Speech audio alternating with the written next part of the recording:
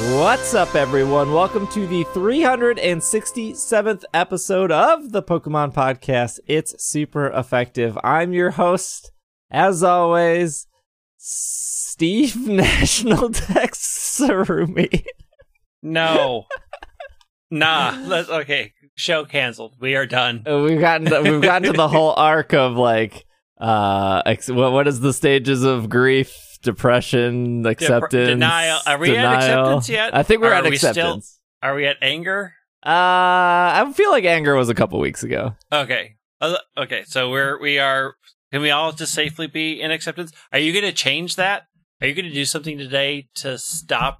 So I really haven't had too much anger, but I do have one thing to complain about today. Oh shit. But we have some new news. We have a new trailer and we have some new news.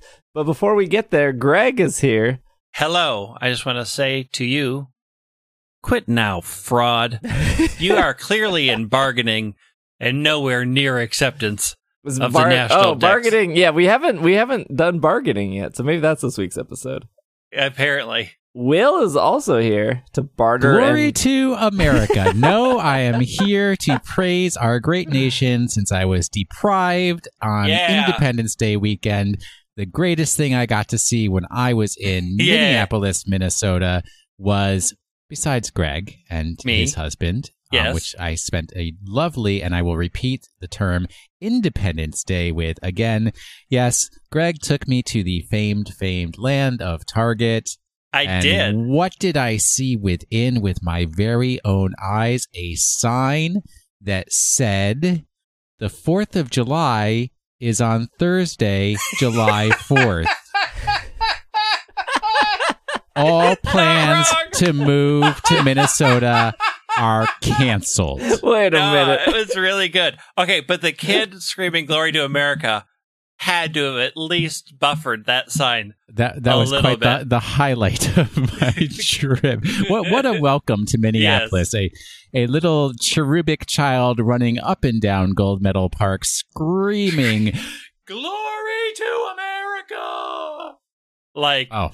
On repeat for 4 hours. It was brilliant. Was the kid wearing a Fortnite shirt? Hopefully. No, but he'd run down, they'd light sparklers, he'd scream, "Glory to America!" And then he'd run up to, I'm assuming his family, nobody cared, grab more matches, run back down to set more things on fire, all the while screaming "Glory to America." And they were making these weird, bonfire piles of sparklers, and they were standing around them in a circle, like they were trying to summon something up from summoning the Glory to America. They were calling forth the bald eagle Sam. Has Minnesota convinced you, Will? Convinced me of what? How awesome it is? A $1 million question right there. How I'm an East Coast elite. How St. Paul is the superior city to Minneapolis. Oh, you were there once, and nobody else was there. For pizza. I was there for the skateboard shop, which you weren't there for. And you are not a skateboarder. You're going to fall and break a hip. Would you stop? It's okay. I'm allowed. I'm old enough to break my own hips now. No. We had fun, though. I had a good time, yes. Well, speaking of fun, we got a show. We do? This show's I'm in fun. bargaining. I'm bargaining that we don't do national Dex. Okay, we got a new trailer.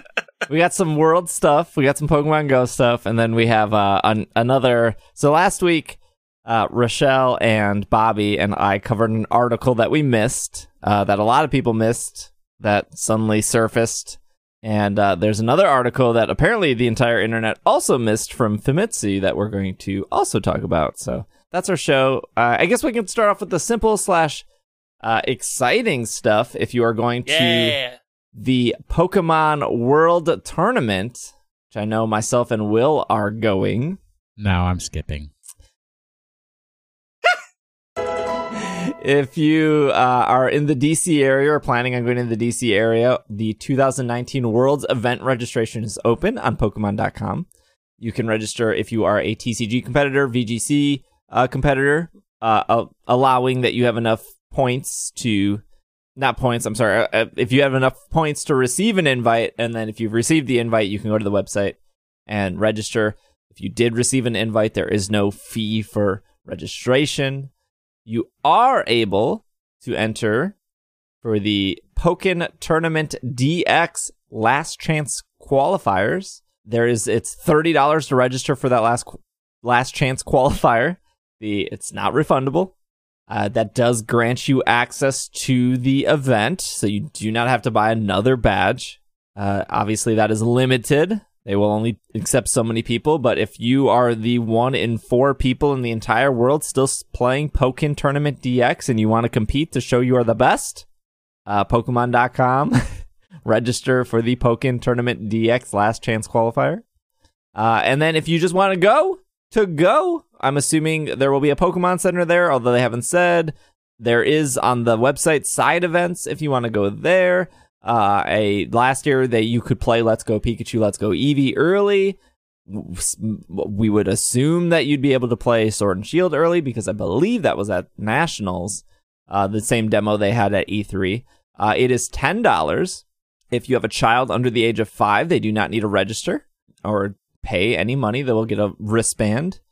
You are allowed to buy up to 6 badges. It's $10 non-refundable. I don't think they say anything about getting free TCG packs here. Oh, no, I think I read that there you get 2 free packs. Oh, okay. Oh, yeah. All spectators will receive 2 free booster packs. It was literally under the one line I didn't read. Sorry, I should probably read the dates.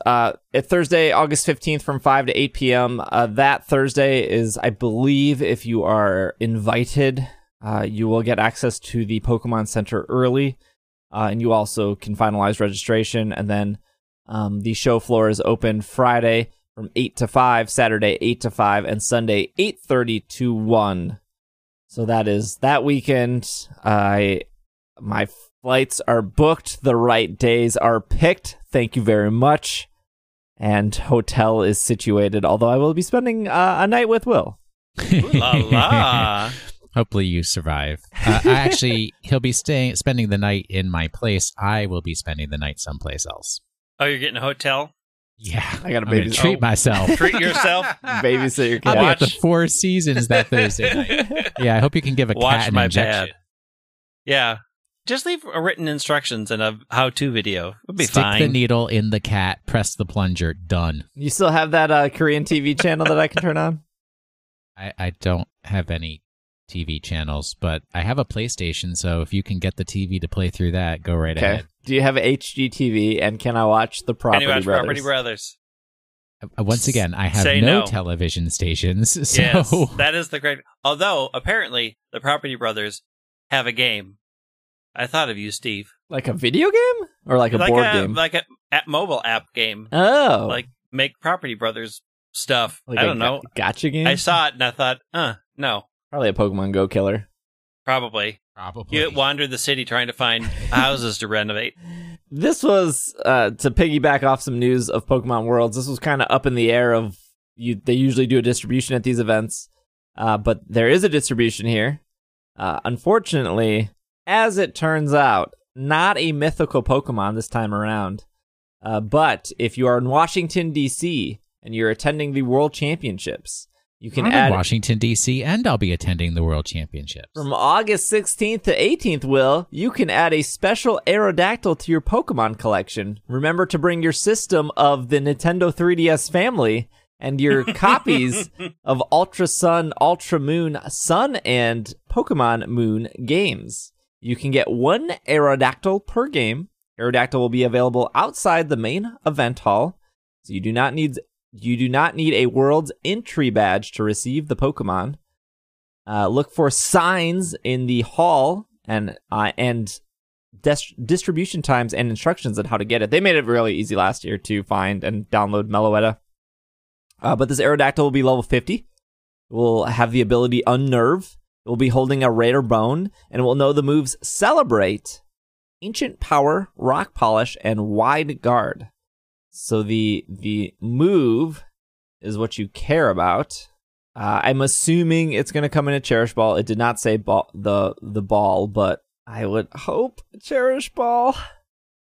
But it didn't say. But if you don't know what Celebrate does, Celebrate has no effect in battle. When a Pokemon uses this move, it will disappear and a present will drop down from above and unfold to reveal that a Pokemon, reveal the Pokemon that used it inside. The battle so good. text will then display, "Congratulations, player." Yay! If powered up by a look, Z moves need to go. They got the dumbest names ever. Normalium Z. Normalium Z into Z Celebrate. The user's attack, defense, special attack, special defense, and speed will raise by 1 stage. There has been a handful of Pokemon that know Celebrate. There was a Bulbasaur at the 2016 World Championships, a Squirtle, and a Charmander also at the 2016 World Championships that all came with Celebrate. There was a Birthday Center Pikachu that came with Celebrate. Obviously, that was Japan. There was a Pokemon Center Hiroshima Magikarp that knew Celebrate. And then they celebrated Pokemon Centers for birthdays for Eevee, Vaporeon, Jolteon, Flareon, Espeon, and Umbreon, all knowing Celebrate, as well as Leafeon, Glaceon, and Sylveon. When the Pokemon Center Kyoto opened, there was a Ho-Oh with Celebrate, and then when the Skytree Pokemon Center opened, there was a Rayquaza with Celebrate. And then finally, there was another birthday Pikachu to celebrate the Pokemon Cafe. That when Pokemon Center Sapporo opened, Alolan Vulpix had that. 2017 Worlds featured an Alolan Executor. Pokemon Center Birthday Chansey, which is actually for Let's Go Pikachu, Let's Go Eevee. This year's Aerodactyl. There was a Neobashi Snorlax. Pokemon Center Shaman. Or I'm not actually sure what Pokemon Center, it doesn't say. And then there was the 2018 World Championship Meloetta with Celebrate, which I traded one to Greg.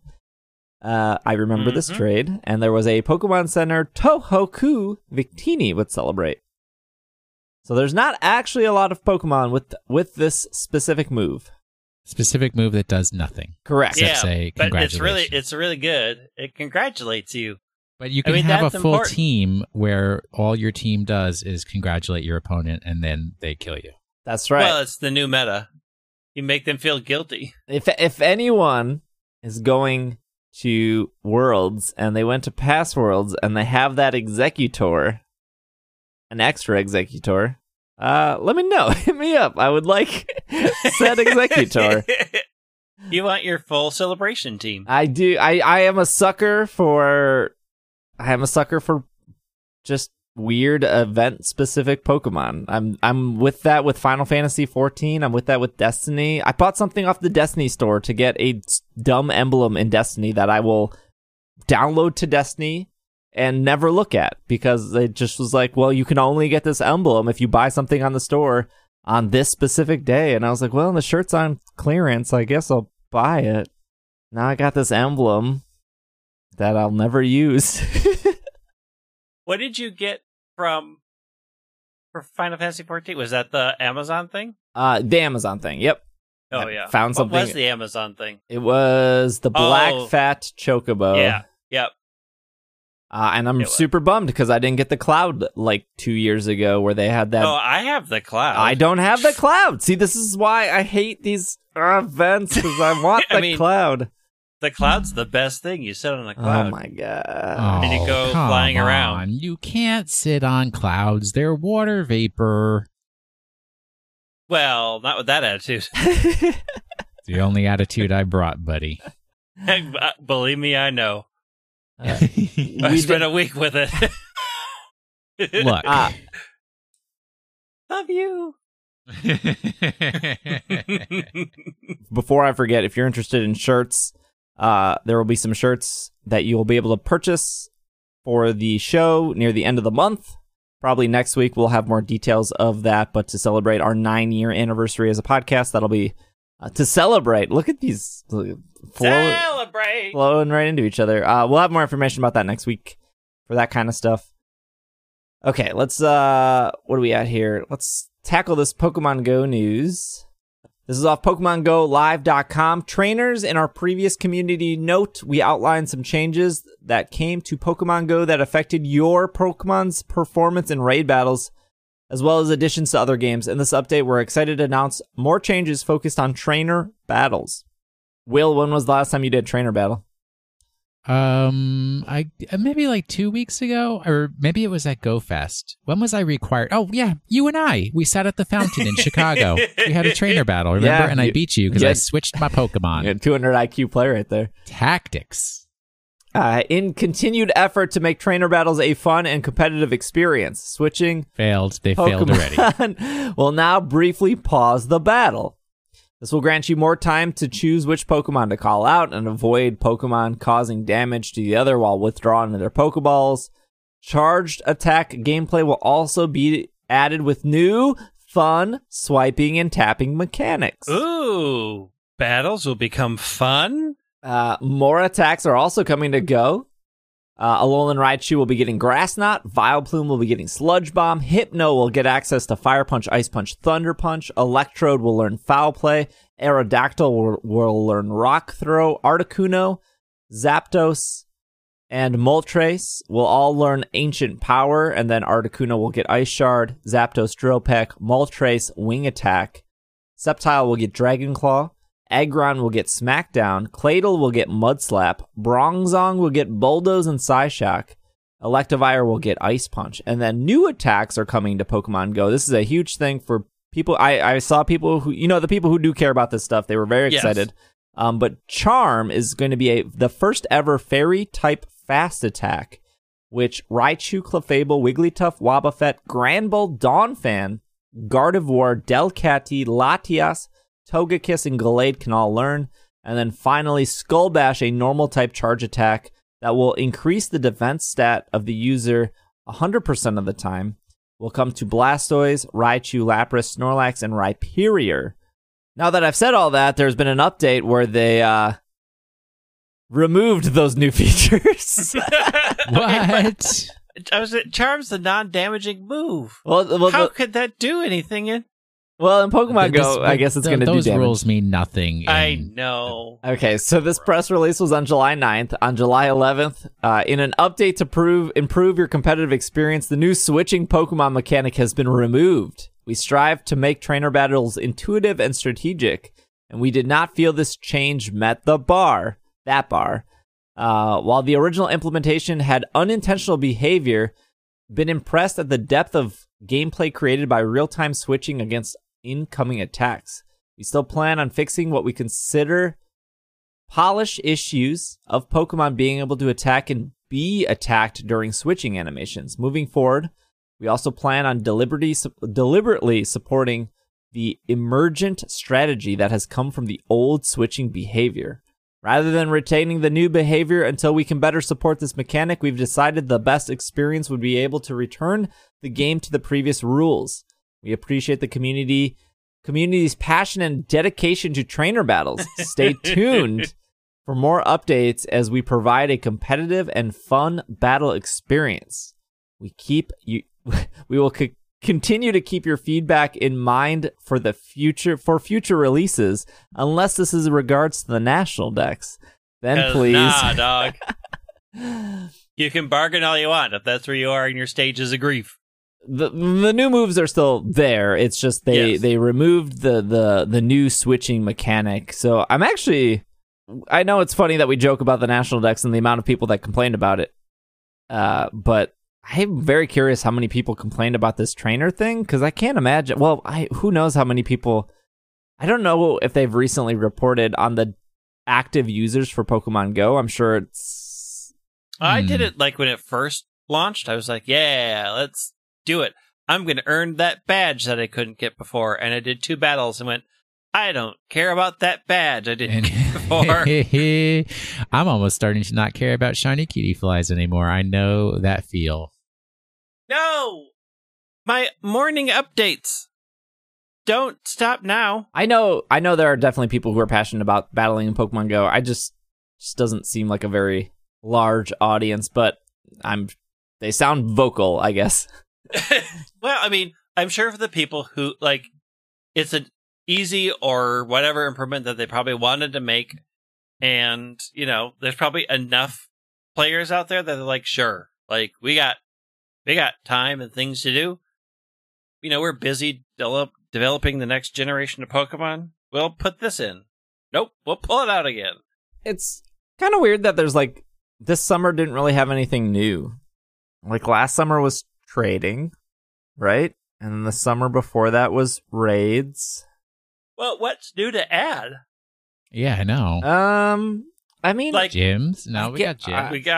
Maybe it's battles. Maybe that was the thing. Was like they wanted to make battles more fun. But I don't know. They introduced PvP battling a while ago, so I don't know.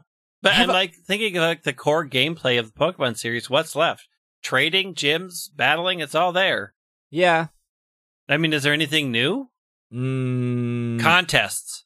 Well, yeah. Summer 2020. Yeah. Contests coming. You heard it here first. Contests would be cool. Gigantamax, a phenomenon that changes the size and appearance of Pokemon revealed in Pokemon Sword and Pokemon Shield. I don't believe it. I don't believe it at all. Nope. I mean, I do, because I saw the pictures. But I'm in it. I'm into it. So this was one of the things that was leaked several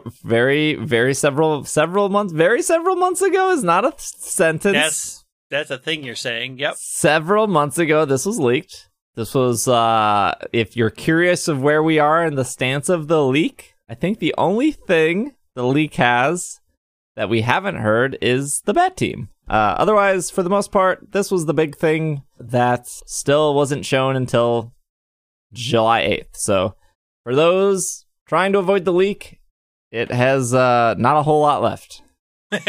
So are you saying go look at the leak? I would not look at the leak because it tells you everything about the bad team, including the conclusion. Oh. So it tells you like what their ambitions are, what the grunts are, what the bosses are. It tells you the whole ambition thing. Skipping that, I can wait. The other thing it tells you, for whatever reason, is it tells you Scorbunny's final type. It has nothing about Sobble or Grookey's final type. It just says that's weird. Scorbunny's final type one? will be this. I know, the best one. And he's like, I don't even remember who that is. I like Grookey. Okay. Gigantamax. Yes. The previously discovered phenomenon known as Dynamax can only occur in specific areas of Galar region, while Dynamax seems to be a phenomenon common to Pokemon from Galar. It's been discovered that a special phenomenon known as Gigantamaxing. The names are so ridiculous. I'm sorry, but Gigantamaxing is just I'm here for it. Not only do Gigantamax Pokemon become bigger, but their appearances also change. Like normal Dynamaxing, Gigantamaxing boosts the power of Pokemon, and it allows each Gigantamax Pokemon to use a special, unique move known as a G-Max move. Each G-Max move is particular to a specific species of Gigantamax Pokemon, and regular Dynamax Pokemon are not able to use G-Max moves. Only certain species of Pokemon can Gigantamax, and even among such species, only rare specimens will be able to Gigantamax. The majority of Pokemon will keep their usual appearance when they Dynamax. 2 Pokemon species revealed to have Gigantamaxing capabilities today are Dreadnought and Corviknight. Wait a minute. Didn't Alcremie? Yeah, I mean also, that's on the website. I don't know where you're reading. I'm reading the official press release. The press release is not the same as the. Well, no, it has it in here. I don't know why it said 2. I think it probably meant 3. Okay, whatever. We'll go through it. All right, Gigantamax. Okay, Will, what is your opinion on Gigantamaxing? I'm happy that they're giving more Pokemon Mega Evolutions. Okay. We've been asking for that for years, and now we're getting more Megas. So, hooray! Greg. Okay, I mean, I like some of the designs I've seen so far. I think the fact that you only find the special ones by participating in max raid battles, I'm not sure how that's going to play out. Like, if Gigantamaxing is worth it, then like finding those and doing those raids could either feel like a chore or super fun. I'm glad that it's like you actually sort of have to hunt them down, because that means they're not necessarily a requirement to get through the game, that there's something that you can do maybe post-game, depending on how how the max raid battle thing works. I like the designs I've seen so far. I think it's real gimmicky. I think the name is just sort of... Why is it not Gigamax? Yeah. Or something. Because maybe they used that already. But but Giganta means large. Giga just is a big number. But why okay. Also, why is Dynamax not Gigantamax? Because all they're doing is getting bigger, and then why isn't Dynamax the better thing? Because, like, I changing? Their names are Look, a rose by any other name would still smell as sweet. I can't remember if the rumor said there was like a third stage of Dynamax. I hope not. Oh no, a Mega Giga evolution? A Giga Mega evolution? This is Digimon. I'm trying to think. I like the fact that on the Gigantamax Alcremie, it's super high calorie missiles. It is like a selling point of this gigantic cake. It will give you diabetes. So if we want to bring up cake. So when we were having discussions about new animations, this is what I had to bite my tongue on.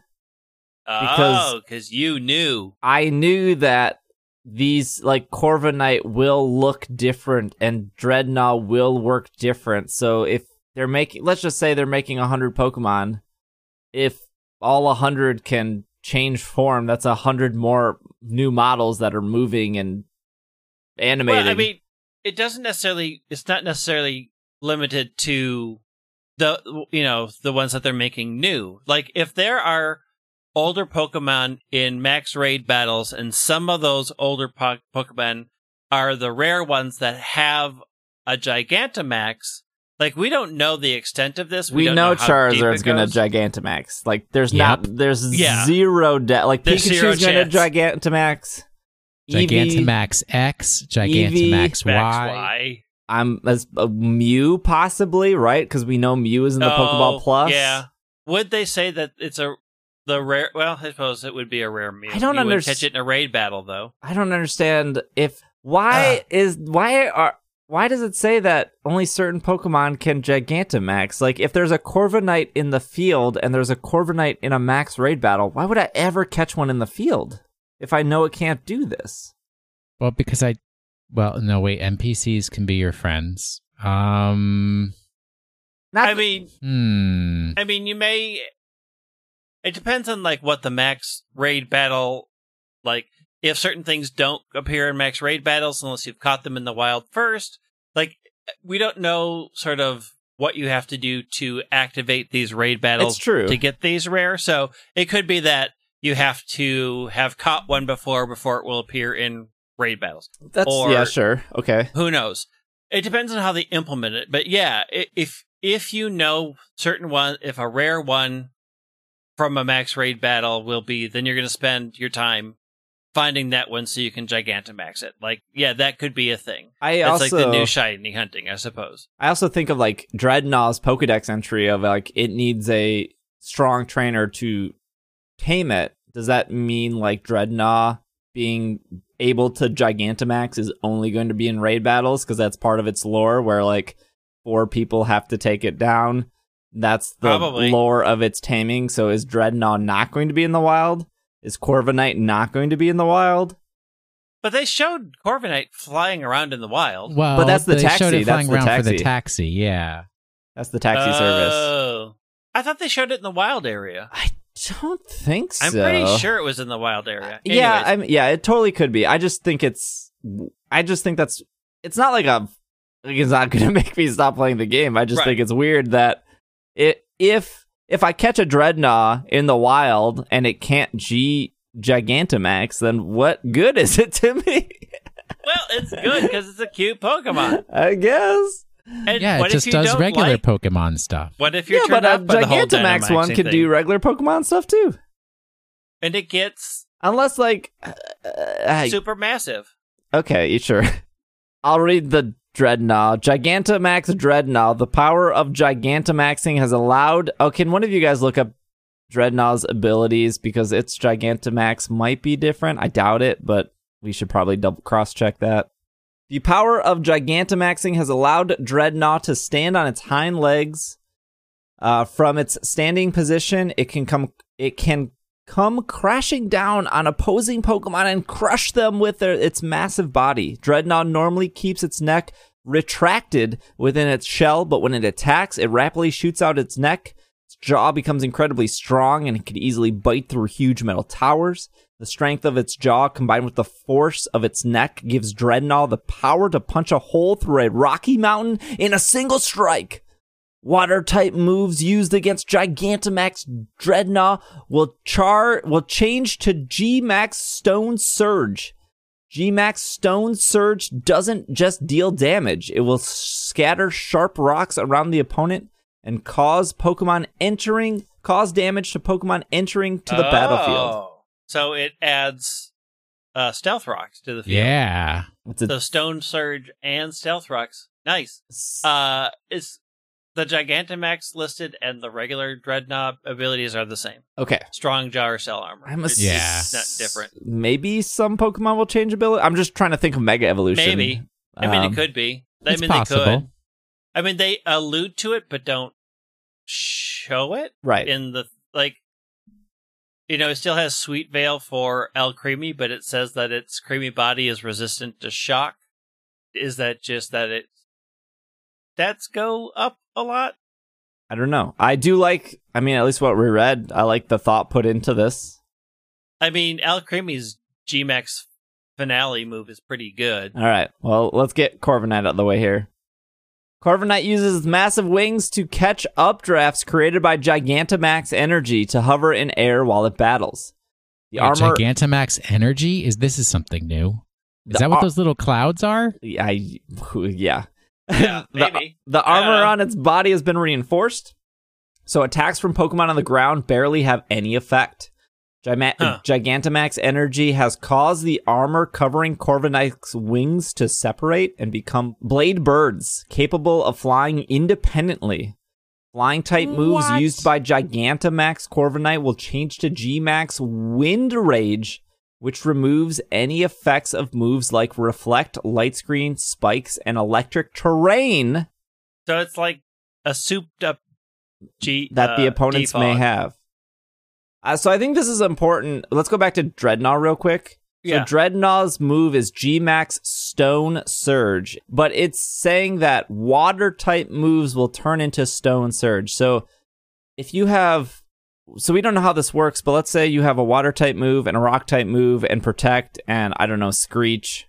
Is your water-type move turning to Stone Surge? Your water-type move turns to Stone Surge, which I'm assuming is a rock-type move, and then your rock-type move stays as a rock-type move? So are you sacrificing the fact that... Because there's the conversation of balance, and this seems like you're doing damage, we don't know how much, and you're setting up Stealth Rock, which seems really good, because Stealth Rock is really good.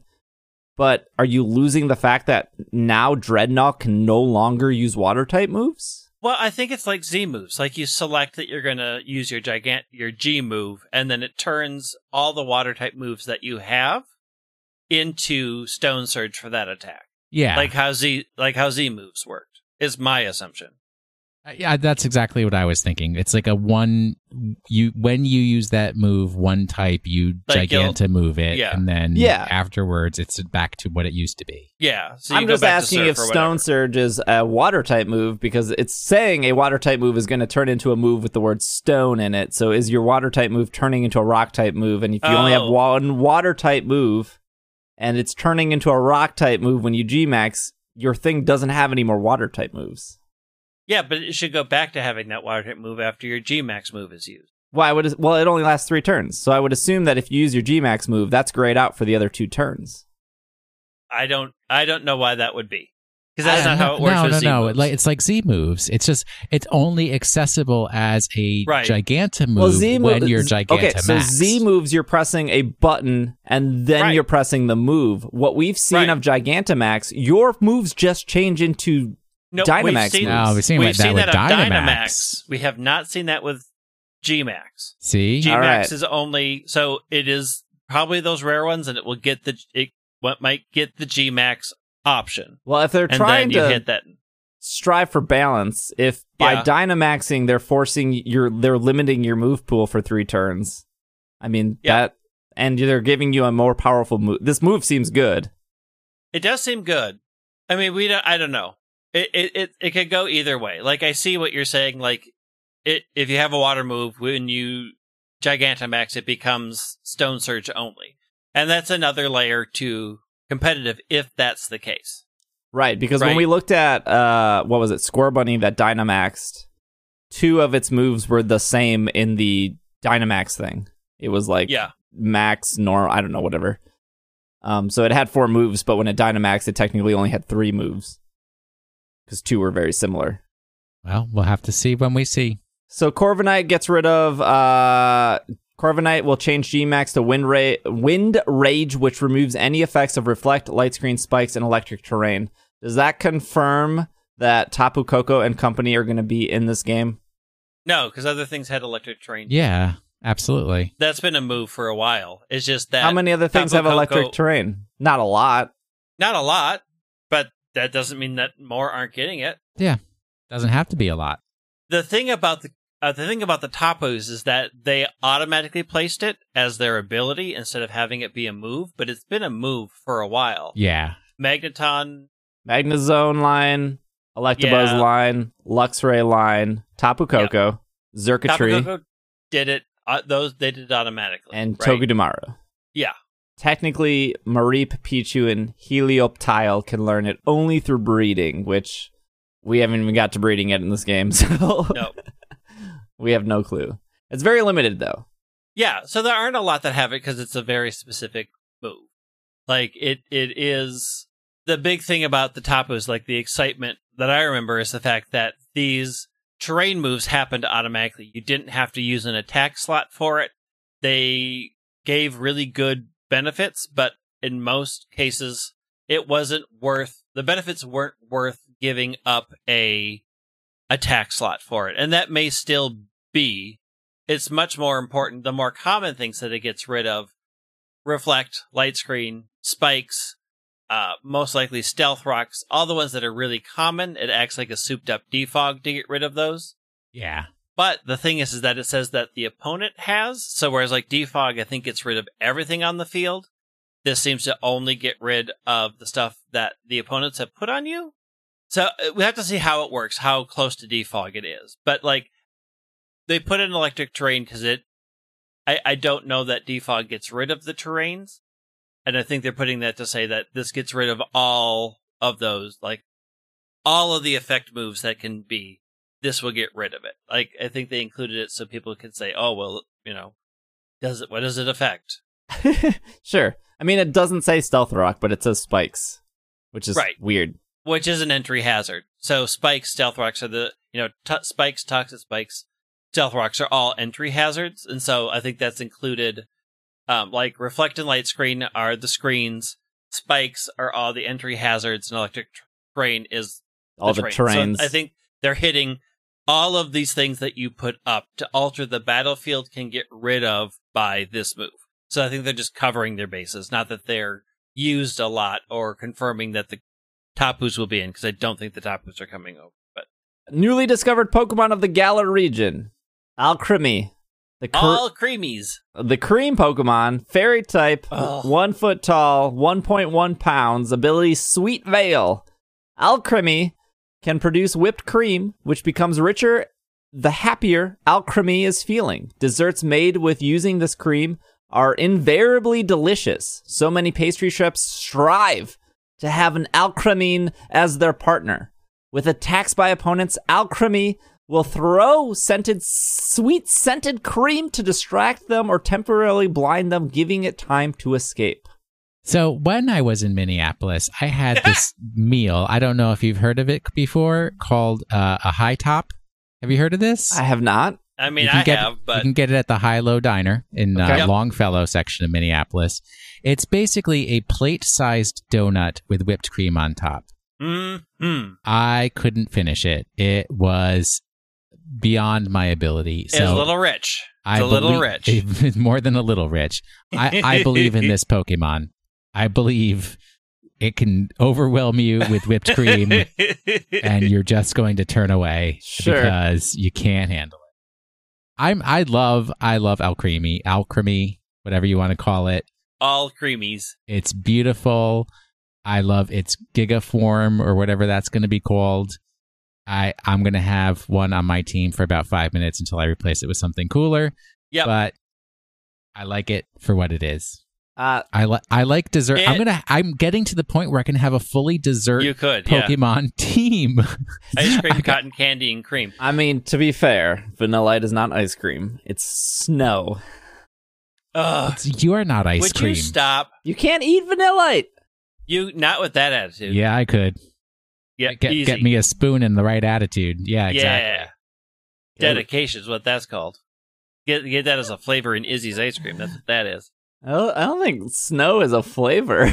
Yeah, it is. It is. Eat You can add flavorings to it. Yeah, shaved ice, shaved Vanillite. For the Pokedex entries, the temperature of their breath is negative 58 degrees Fahrenheit. They create snow crystals and make snow fall around them in areas. The Pokemon formed from icicles bathed in energy. From the morning sun, it sleeps buried in snow. Blah, blah, blah. Get me a spoon, munch, and I'm going to dig right in. Nom. Yup. Nom. Alcremie still boogs me out. Like, I think it's cute, and then I'm like, what is that cream doing spoiling in the sun? Also, when I look at Alcremie, I get the same sort of internal shuddery feel that when I look at a giant plate of whipped cream that I've already eaten half of, and I've overloaded my richness for the day. Whenever I look at Alcremie, I'm like, ugh. It's cute and disgusting to be at the same time. I think a lot of people probably thought of Slurpuff when they first saw this. Yeah. I would advise Slurpuff. Pulling up pictures of them side by side because they're nothing alike. Slurpuff has a cute tongue. You know the whole thing of like draw a Pokemon from memory and like people struggle with that? When you see Alcremie and then you think Slurpuff, you probably in your mind think they're similar, but man, side by side, they are not at all very different. I mean, they're sweet foods done. They're foods, yeah. Just like, I guess, like Pikachu and Togedemaru and Emolga are all electric rodents. Gigantamax, Alcremie, the cream pouring out of its body hardens when subject to impact. The stronger the impact, the harder it becomes, giving Alcremie an impressive resistance to physical attacks. Additionally, the giant berry decorations on Alcremie's body are as hard as diamonds, and it's said that most attacks won't even be able to leave a scratch. Alcremie will launch high-calorie cream missiles around itself to attack opponents. This is the dialogue from a lazy company. No, I'm just kidding. It's so gross. Any Pokemon that touches this cream will be filled with energy and euphoria, but at the same time, it will fall into a state of complete confusion. Fairy-type moves used by Gigantamax Alcremie will change to G-Max Finale, which will heal all Pokemon on Alcremie's side while dealing damage to an opponent. I think this is important because we have yet to see double battles in this game, or even triple battles, or rotation, or Sky. Now, here's the question. When it says it heals all Pokemon on its side, does that include ones that are in your party? Yeah, it could be the ones in the ball. Yeah, does it heal everything? Like, because that's like a huge thing. Yeah. It's like, because they do that with aromatherapy, right? Like, aromatherapy cures all statuses of everybody that's on your team, Pokeball or out. So this is to me is saying it heals a percentage to everybody. Like, everybody's going to get that sweet, sweet healing. It kind of worries me that we haven't seen double battles yet. I don't know why. There'll be double battles. Nope, only rotation battles. Yeah. Oh, sorry. I am there. I am there for rotation At battles. this point, I could, for whatever reason, I can see them cutting it because these big Pokemon take up these stadiums. Well, I mean, it could be that Dynamaxing is only available to one in a double battle, so it would go to the back and there'd be a little one up front. Like, they could do it that way. You know, that would be hilarious. Because I don't even like double battles that much. But like, we've seen the fact that they have in raid battles one Dynamax while 3 sit out front.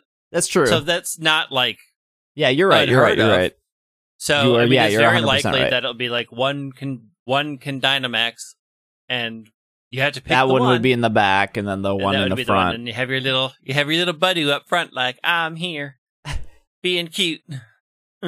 More new Pokemon. We've known about this one since E3. Yamper, the puppy Pokemon. It is electric. It's a foot tall, 28 English pounds, with the ability Ball Fetch.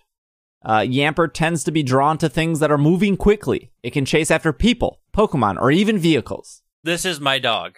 It has an organ in its body that generates electricity, and it's activated when Yamper runs around. Yamper can't store the electricity it generates, so it often is seen running around with electric sparks crackling around it. It's so cute. Yamper's ability, Ball Fetch, is a new ability that comes into play when a trainer throws a Pokeball at a wild Pokemon but fails to catch it. If Yamper Game changer. isn't holding an item, it will fetch the first Pokeball that has failed to catch the Pokemon, regardless of what type of Pokeball it is.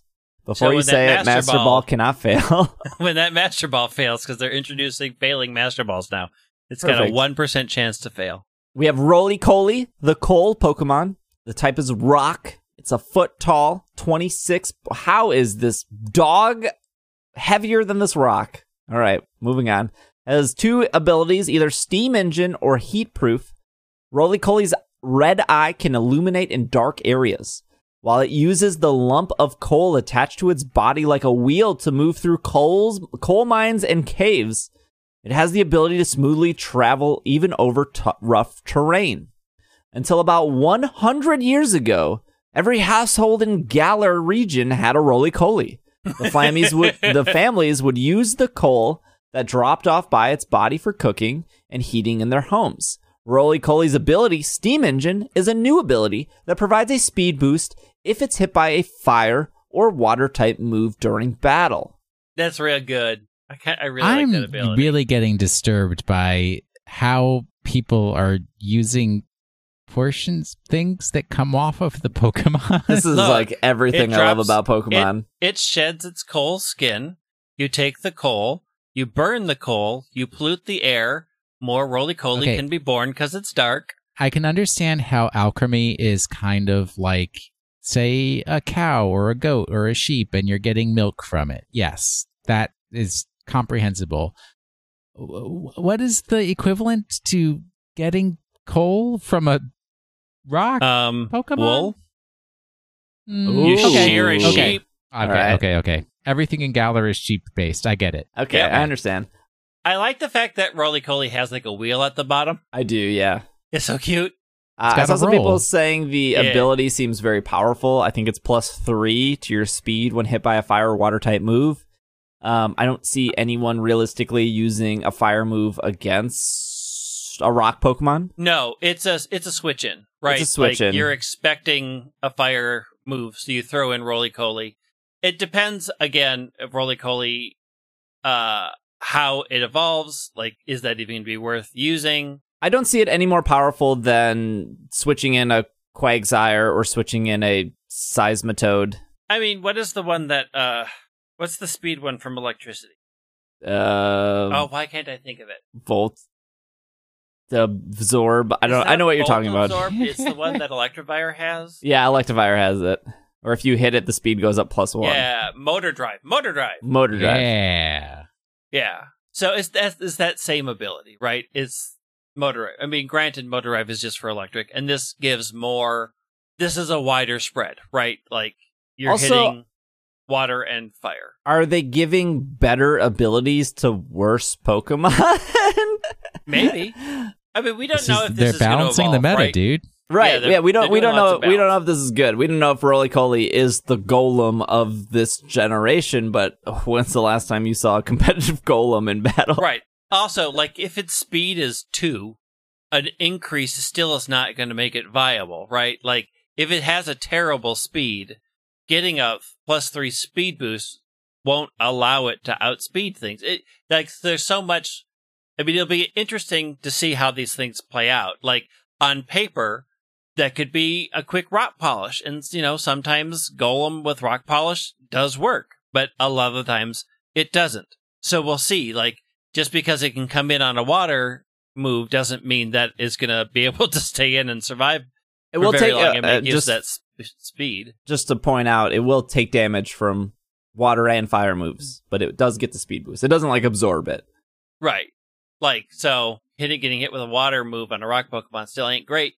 Yeah, it's still going to do some damage. I mean, I think it's interesting that it's creative. I think it's geared towards saying, hey, we are going to change some things in the meta. So, here's some things that you're going to see.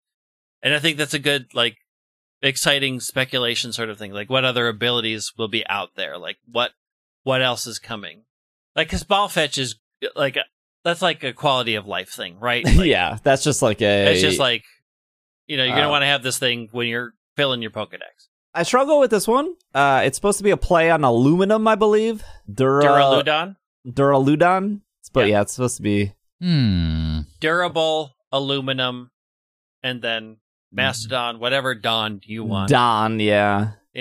All the dinosaurs, but Duraludon. It's the alloy Pokemon. It's Steel Dragon. You've probably heard that before. It's the same typing as Dialga. Isn't it the first that has the same typing? It is, yeah, I believe so, yeah. Yeah. It is 5'11". Rip Dialga. Taller than me. That's 88 it's pounds. As tall as me. Light metal and heavy metal are its abilities. Really interesting. Duraludon lives in caves in mountainous areas. Their 2 arms have slightly different shapes, and they use them to grind down rock surfaces for food. Its body is composed of an incredible durable metal, but also surprisingly light. Duraludon can move quickly despite its appearance. Its body is susceptible to corrosion, however, and is known to rust easily. They share the habitat with Tyranitar. These 2 Pokemon are often seen battling each other in the mountains of Galar. So Tyranitar confirmed. Okay. Yep. Well, we saw Tyranitar in the very first trailer. I know. Also, is this a Pokemon evolving? Because it looks like a baby. It does? It looks like a single to me. It looks like a Drampa or a Druddigan. Okay. Sure. It looks like I still don't know how I'll say this. I like it when it's standing up. I hate it when it's on all 4s. I didn't know, so I'm sure one person who listens to the podcast doesn't know. Light metal is an ability that has existed. It's a hidden ability for Scizor, Beldum, Metang, Metagross, and Registeel, all hidden abilities. The user's weight is halved. This decreases the damage taken from Low Kick and Grass Knot, increases the damage from Heavy Slam and Heat Crash, and lowers the base power of the user's Heavy Slam and Heat Crash. I mean, it's really light metal to help deal with the fighting types that want to come in because it's a steel type. Yeah. And this is, again, the first time a Pokemon will have this ability that isn't a hidden ability. It's a heavy metal is a hidden ability on the Aeron line and the Bronzong line. The user's weight is doubled and increases the power of Heavy Slam and Heat Crash, and increases the damage taken from opponents' Low Kick and Grass Knot. So that's all the new Pokemon. They didn't, for whatever reason, bring up Impidimp. I know. Which we know from the E3 demo, so I guess they're saving that for later. I want to see Impidimp. I want to see the official artwork. I want to see Ugadump. Yeah, that too. Impidimp and Ugadump. Quit now, frauds. We know that there's a Pokemon League in the Galar region where Pokemon battles are big entertainment. The region's Pokemon League holds tournaments to determine the next champion. Players will have to compete with their rivals and challenge the gym leaders of the region for their chance to take part in this tournament. The Gym Challenge is a true celebration of Pokemon battling. Participating trainers strive to collect all 8 gym badges, and only Pokemon trainers who have been endorsed by specific people, such as gym leaders, can join. During gym battles, the challenger will wear a special uniform for the occasion. Trainers can choose the combination of 3 letters on their uniform. LOL.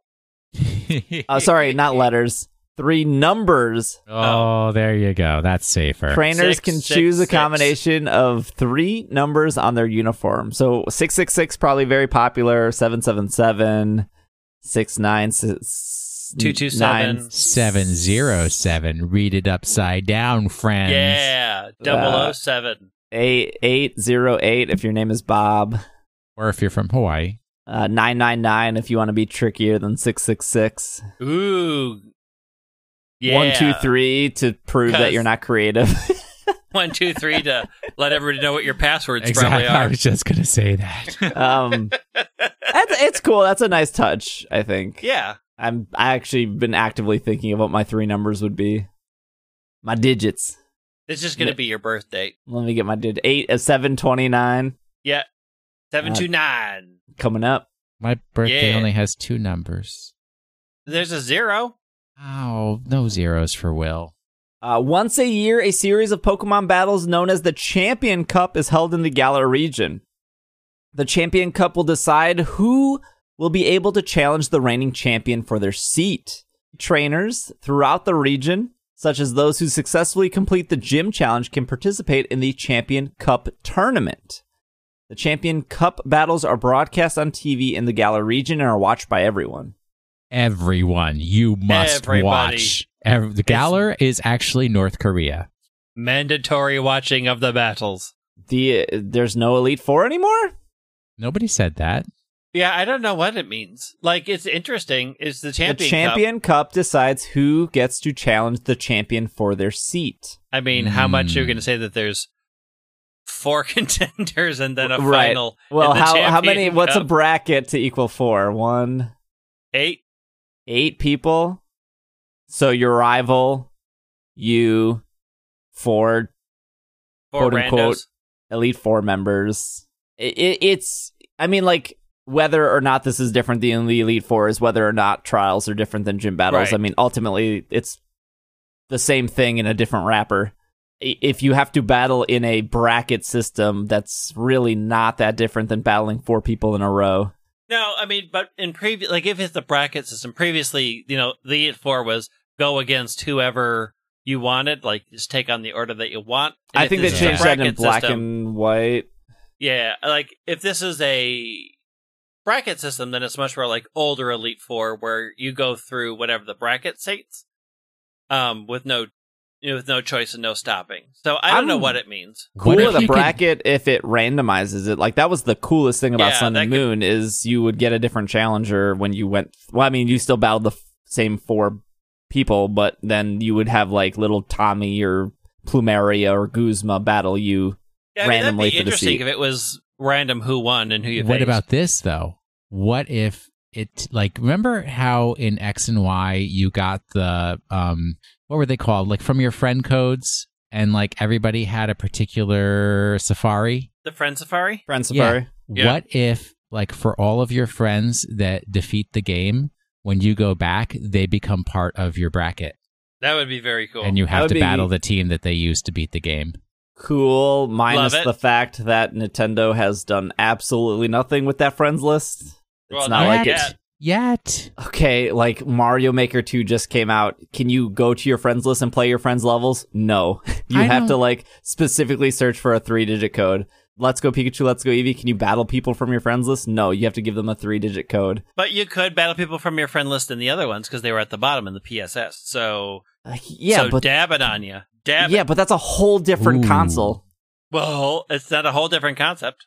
I do like the 3-digit code in Let's Go Pikachu, Let's Go Eevee. Makes it very nice to just quickly trade without adding a bunch of people to a list. I 100% love that. I think they should keep that. If they can benefit from the friends list, that would be really cool. We'll see. We have some people of Galar. They introduced a bunch of people. We're going to go through those. We're going to take a quick break. So what we got left here is the people. And then places, the things. No, just the people. And then the double pack. And then we're going to cover this article. So we will be right back.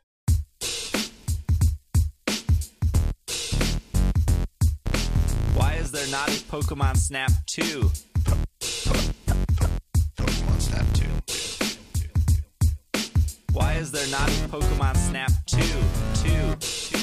I pre-ordered it right now.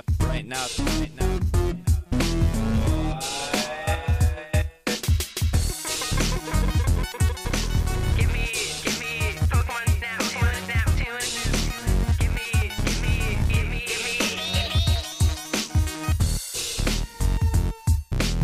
It would be cool. And we are back from our break. People of the Galar region. So this trailer showed a bunch of new people. We already know some of these people, but they showed off Leon. Leon is the strongest trainer in the Galar region, and he won the championship in his first ever gym challenge without being defeated a single time. To this So day, he cheated. To this day, his winning Axe. streak continues to grow, and his talent for Pokemon battles is unmatched. He's aided in countless victories by his partner Charizard, which will most likely Gigantamax, and he's known to go all out during battles no matter who he's facing. His battle style has captured the hearts of the people of Galar.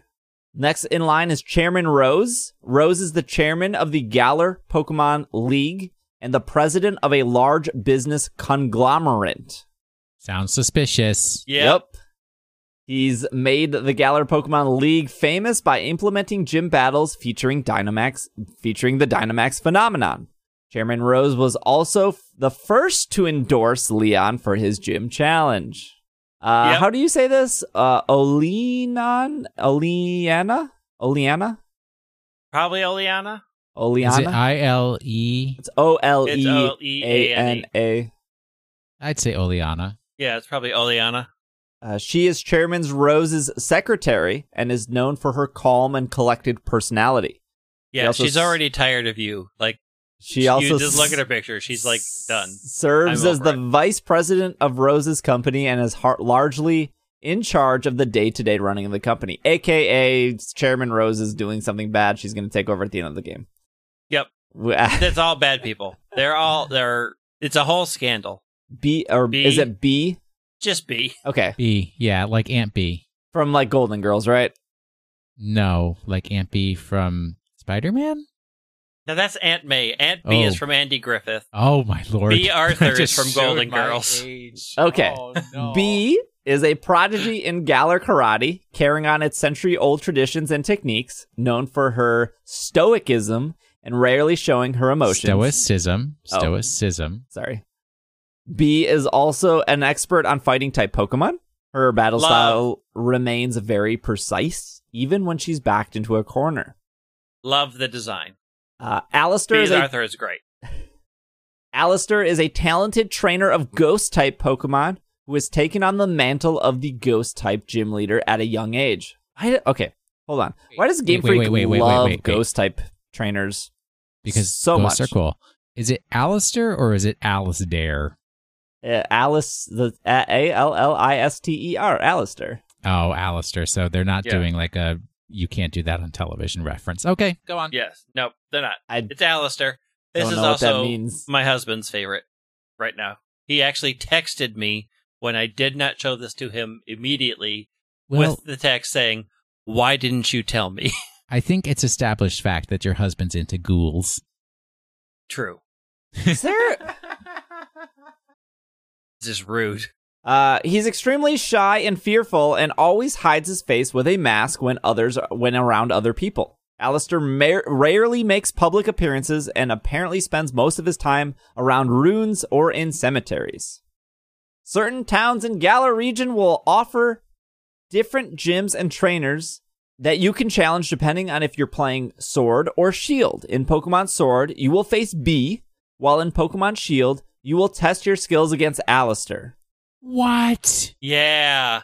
No. Yeah. They've done Do this I before. unlock them later? No. Really? Yes, Different really. gyms in different games? Yes. Yeah. This is like The huge. first trial in Sun and Moon are different Pokemon.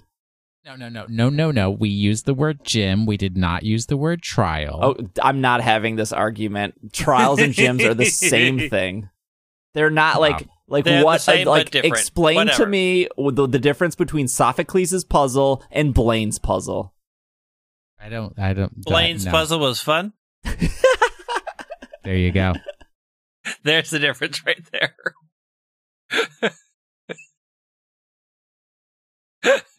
Just let me know the address where I can submit my resignation. Thank you.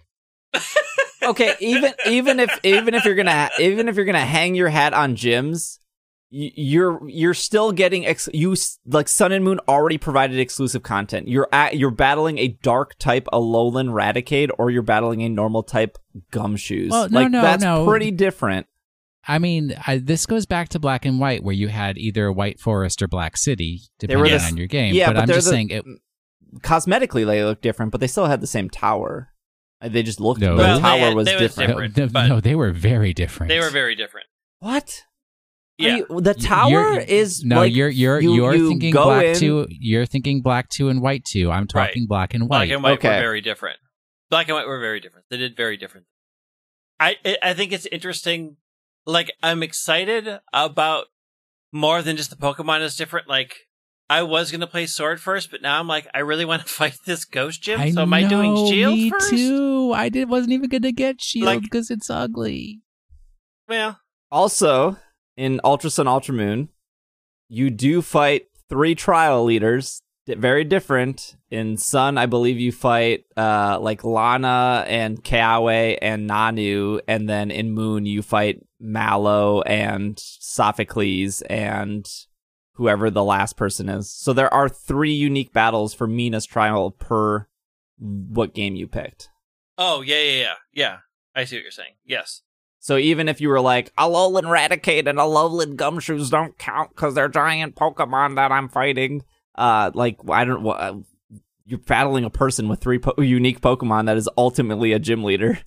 Yeah, I'm wondering how many of the other gyms are going to be different. Like, I'm just curious what the extent of it is, because, like, I think they this should do gym more. thing I think they should do more, too, but it's seriously, I was like, I am playing Sword first, but now this is like, do I do that, or do I still play Sword first and let Brent play Shield, because that's his gym leader that he wants to play against? Like, this is, like, more decisions than I was prepared to make. I don't feel. I mean, I'm sure some people feel frustrated that now to experience everything they have to buy both, but I don't feel that at all. Like, if I really, I'm going to buy both and play both because I want to consume as much Pokemon as possible. But if you could only afford one game and you decide you liked Alistair better, like, one single gym battle that I might be missing out with doesn't really seem to like drive me to spend an extra $60. But I think it is nice for people who buy both. Like, if I'm really bummed that I'm missing out on B, I mean, I can look up a YouTube video and watch somebody battle her in like 2 minutes or however long it takes. Like, I don't know. I just don't see it as like a bad thing. I mean, that's you. That doesn't work for everybody. Like, YouTube is just not my thing, especially for video games. But do you think that if you only had the budget to buy one, you feel like you'd be missing out on the other one? I typically only buy one. I typically don't buy both, and I will feel like I am missing out on something. Don't you already feel that with Pokemon? No, so No, because I can trade for You the can Pokemon. trade Did you for not those. feel that version when you didn't battle Alolan Raticate? Because I'm not even going to get into that argument with you, but I don't feel like it's the same thing. They say that the NPCs say different things. Okay, Pokemon don't. Yeah, but they I say will- different things during Mina's whole trial. Like, there are Well, 3 that's- different battles that that's- entire trial. But it's like it's Mina's trial. Fundamentally, it's travel around and do these different things. These are entirely different gym experiences. But those are in 3 different people that you're fighting with 3 different Pokemon and actual different there's- dialogue. No, they're still the people I fought before. This is like completely independent. I will feel like I am missing out on something. I know you don't feel the same way, but our brains are different. That's fine. Greg, what were you going to say? No, I was saying I actually see both your points. Like, there were different trials. It was still, like as Will said, it was still Mina's trial. The basics were still, go talk to these people. And you had talked to them before. Like, if Alistair doesn't appear anywhere in Sword, like, then, yeah, I'm going to feel like I missed out on the Alistair experience. Because Like, just because you talk to different people, you had still met those NPCs in game. What about right? Iris and Drayden?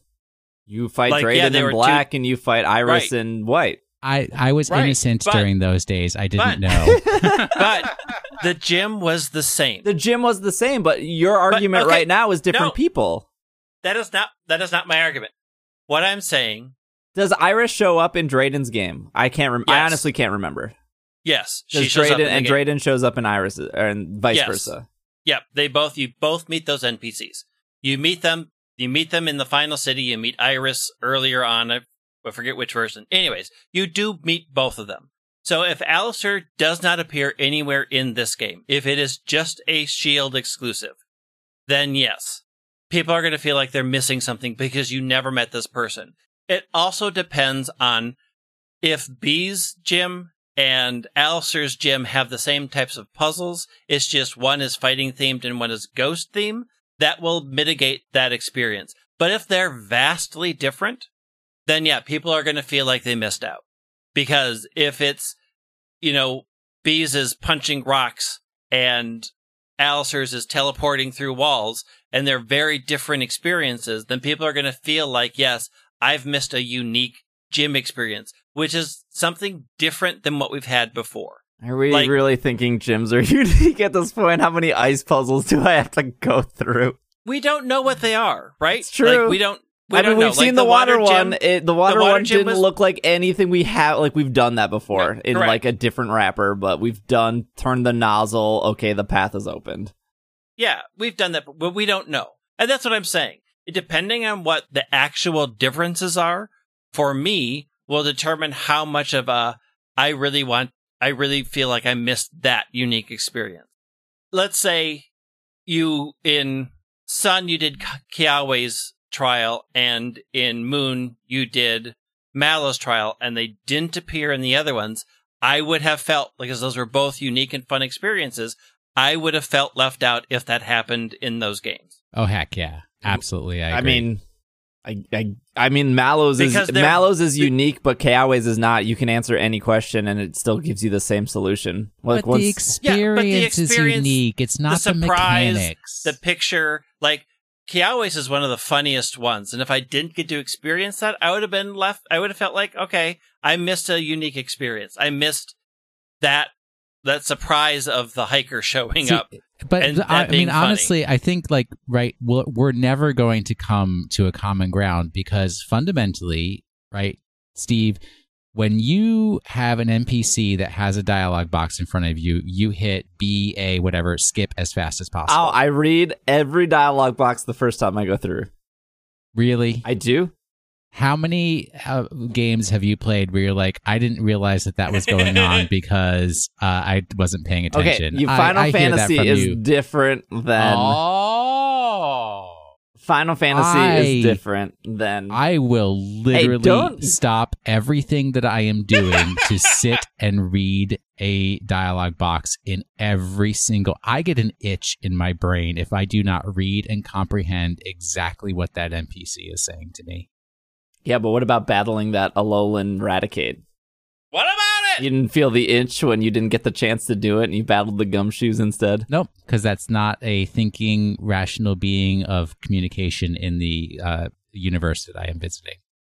It's not about the Pokemon, it's about the No. people. I'm just saying, we're never going to come to common No. ground on this because you and I think about these things differently. We experience them differently. So does this make you feel like you need both games now? I don't know yet. It depends on how different they are. I mean, this is from a person who will buy both games. Like, I just buy both games, and I always play both games.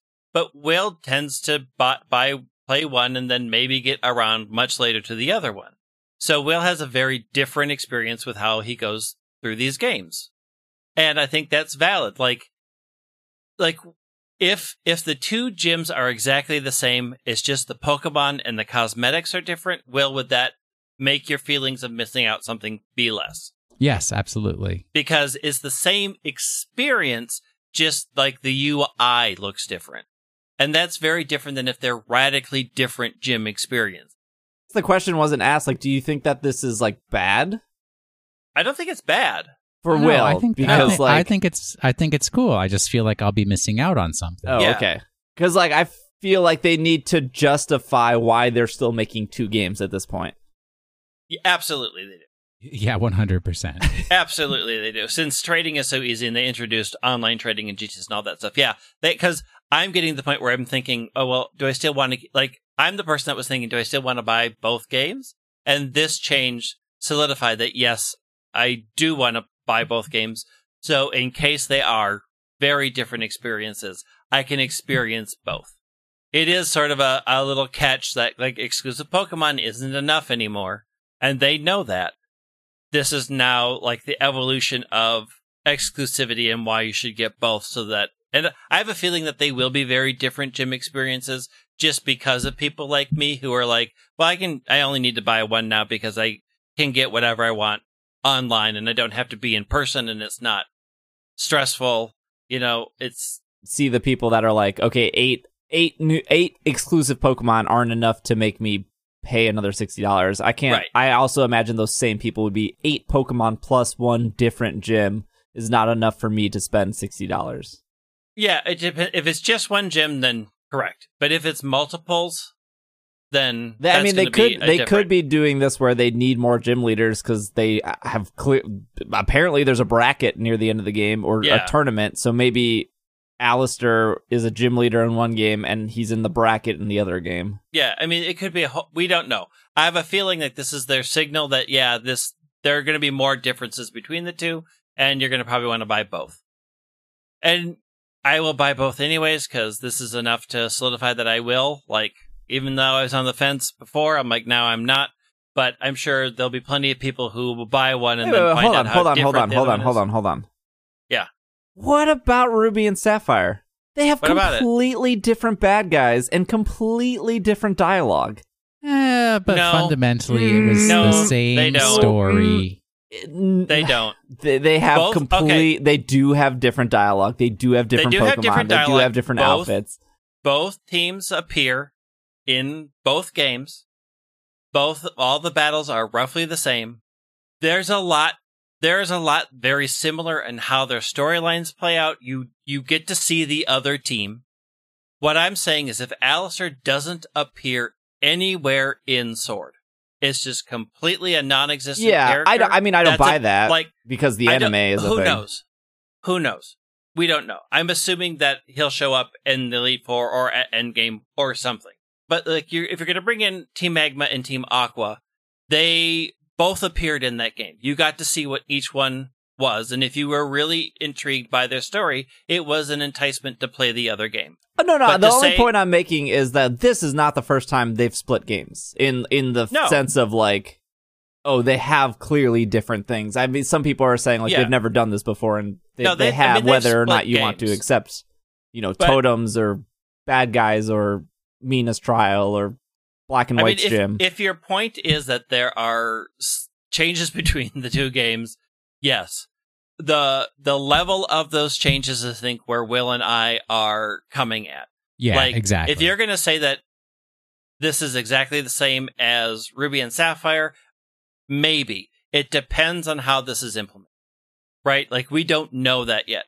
Ruby and Sapphire did have 2 different teams, but you still saw all of them. They still were going after the same sort of end result. The locations were mostly the same.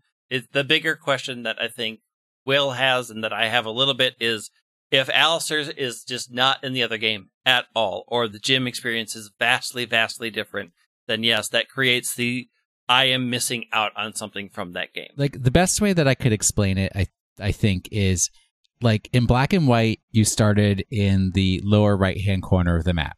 Mm-hmm. And you go up and you go to the restaurant, and then you go to Lenora, etc., etc. And then you kind of get to that main loop of Unova. Black and White 2, you started in the lower left-hand corner of the map, and you start and you go and you fight Charon, and then you go to the Poison Gym, and then you get to the main loop of Unova, and you go around that circle. Yes.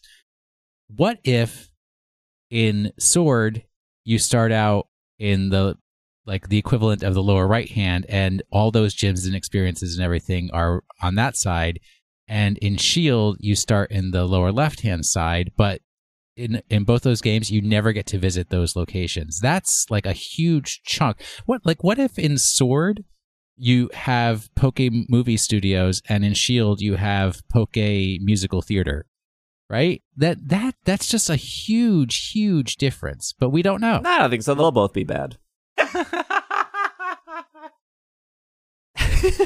What You're if the worst. what if in Sword they have contests, but And in in Shield they have a battle movies. frontier? No. Yeah, we know the gym is in the same place, in the same city. We know that. Yep. We just don't know what's inside the gym. Right. Mimikyu confirmed. Fundamentally, we know nothing. Double pack bonus. As a special bonus for purchasing both Pokemon Sword and Shield double pack, trainers will receive 2 codes, 1 per game, that will redeem special items known as Dynamax Crystals. By using the Dynamax Crystals in the wild area, trainers will be able to face Dynamax Larvitar or Dynamax Jangmo-O, Pokemon that normally appear later in the game in special max raid battles. Larvitar won't appear in Pokemon Sword, and Jangmo-O won't appear in Pokemon Shield during normal gameplay. But players are able to catch them in either version using these Dynamax Crystals. If trainers download the downloadable versions of the game by the eShop by January 15th, they can receive a code to redeem 12 Quick Balls. Quick Balls are a special Pokeball that are more likely to catch Pokemon if used in the beginning of battle. Codes will be distributed between November 15th and 2019 to January 15th, 2020. All codes are valid till November 30th, 2020. Some bullet points here. Codes for each type Dynamax Crystal can be used in one game and 1 save data. Rewards cannot be received more than once.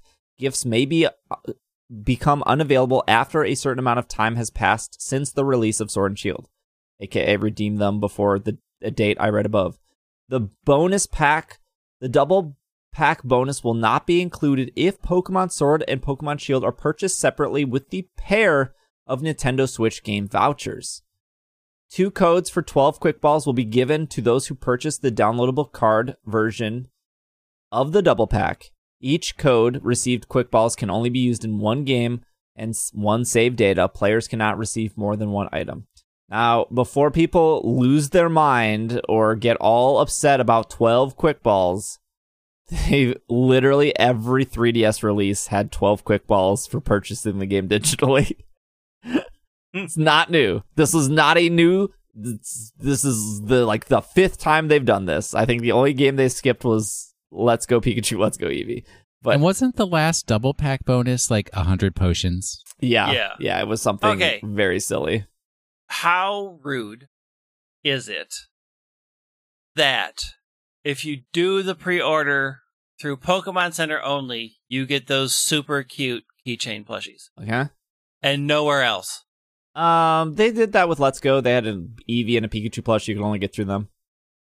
I mean, I don't think it's any different from when Diamond and Pearl came out, and if you got it at GameStop, you got an exclusive Palkia and Dialga Stylist that was like GameStop's exclusive. Yep, they've done that before. Best Buy is exclusive. Has these cute plush. Nobody else has any interesting pre-orders. I have to go to the Pokemon Center. Let's Go Pikachu, Let's Go Eevee. If you got it from Best Buy, you get an exclusive steel case. That was ridiculous because if you wanted to walk in and buy it separately, they would charge you $40 for it. And it was nothing but a empty steel case, but you would get it for free if you purchased either copy. It was ridiculous. The guy from Best Buy was like, look, if this was like, any special promotion is by default $40. So if it's like, you get a free shirt with Red Dead, and if you want to buy the shirt separately, it's $40. If Guitar Hero came with 3 real life guitar picks and you wanted to buy it separately, $40. So like any of their like special promotions, they flat marketed at $40. But ideally, if you would have bought Let's Go Pikachu at Best Buy, you got a steel case. Anybody who has pre-ordered through Pokemon Center, will it get here Friday the 15th? I doubt it. No, I don't think so. Because it says pre-orders will be delivered on Friday, November 15th on their website.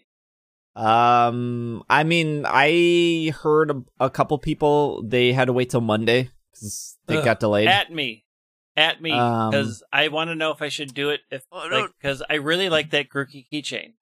but like I took the 15th off to play the game. If I don't Do have the you game, really I'm going to be need super another angry. I don't think keychain? the keychain's worth it. No. Also, Japan has 8 different. He's real cute though. Japan has 8 different pre-order bonuses. 2 of them being digital. If you pre-order, I don't have it in front. Maybe we'll talk about it next week. But one of them was a golden backpack for your characters. It's the same backpack you've seen in the trailer. It's just gold instead of the normal backpack color. Another one was a orange jumpsuit. And the tracksuit. I want the tracksuit. Orange tracksuit / jumpsuit is also a pre-order bonus in the UK right now. So we don't know if that's going to be a pre-order bonus for anybody in the US. If anything like previous codes have worked in Let's Go Pikachu, Let's Go Eevee, if you were to get a code for the Mewtwo movie or Birthday Chansey from Japan, they work on any system because it's not region locked. So you just enter the 12-digit code, get the thing. Same thing with Target. If you got the shiny Eevee or Pikachu from Target, you could give that code to somebody in Japan or the UK and they'd be able to download those Pokemon. We don't know if that's the same thing for Sword and Shield, but who knows? Seems real. Pre-order bonuses are real dumb. They've always been dumb, but boy, do I want a golden backpack. Real bad. Also, in the sub notes for the Dynamax crystals, it says you can only use them in the wild area. It does say on both the Japanese website and I believe Nintendo.com that it takes about 2 hours to get to the wild area. And then it says depending on playstyle. So I don't know. So some people took that as, oh my gosh, it's going to take forever. Somebody, I don't know what that means, right? Like Probably going to take me about 2 to 3 days. Minimum.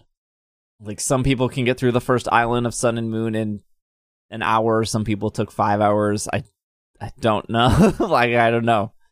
Took me a week. For the first island, you're looking for those stickers. I had to talk to everybody. I had to get all the stickers. I had to do it all. You can't even get all the stickers on the first island until you come back with more ride Pokemon. I had to get all the stickers that I could get.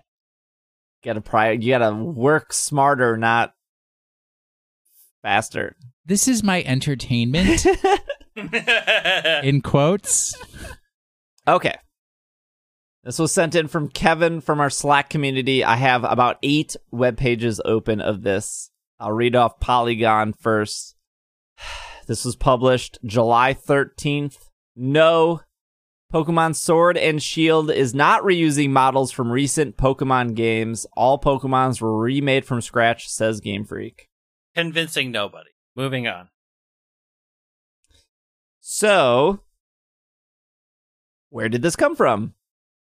Let's do some digging. This was actually from an interview from Famitsu that took place on June 13th. June 13th. So a day after the US Gamer interview. This was before they did their, damage control on Pokemon's website. Like 2 weeks after it. I think that was the time frame. E3, next day, everyone mad. Next day, US Gamer article. Next day, Famitsu article.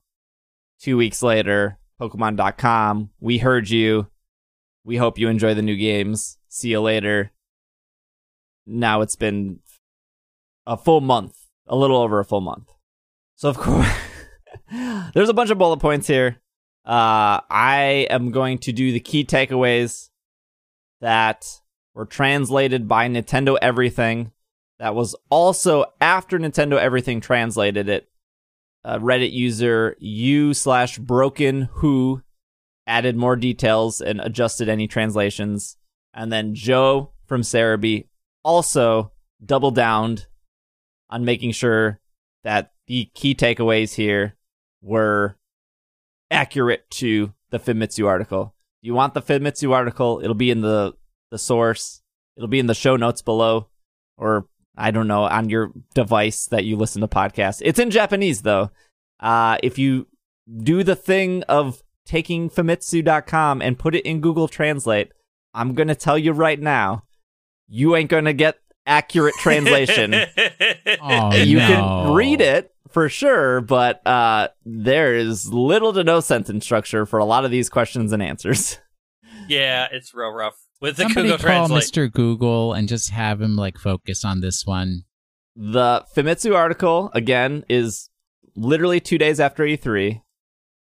Nintendo, everything, translated the whole thing on June 16th.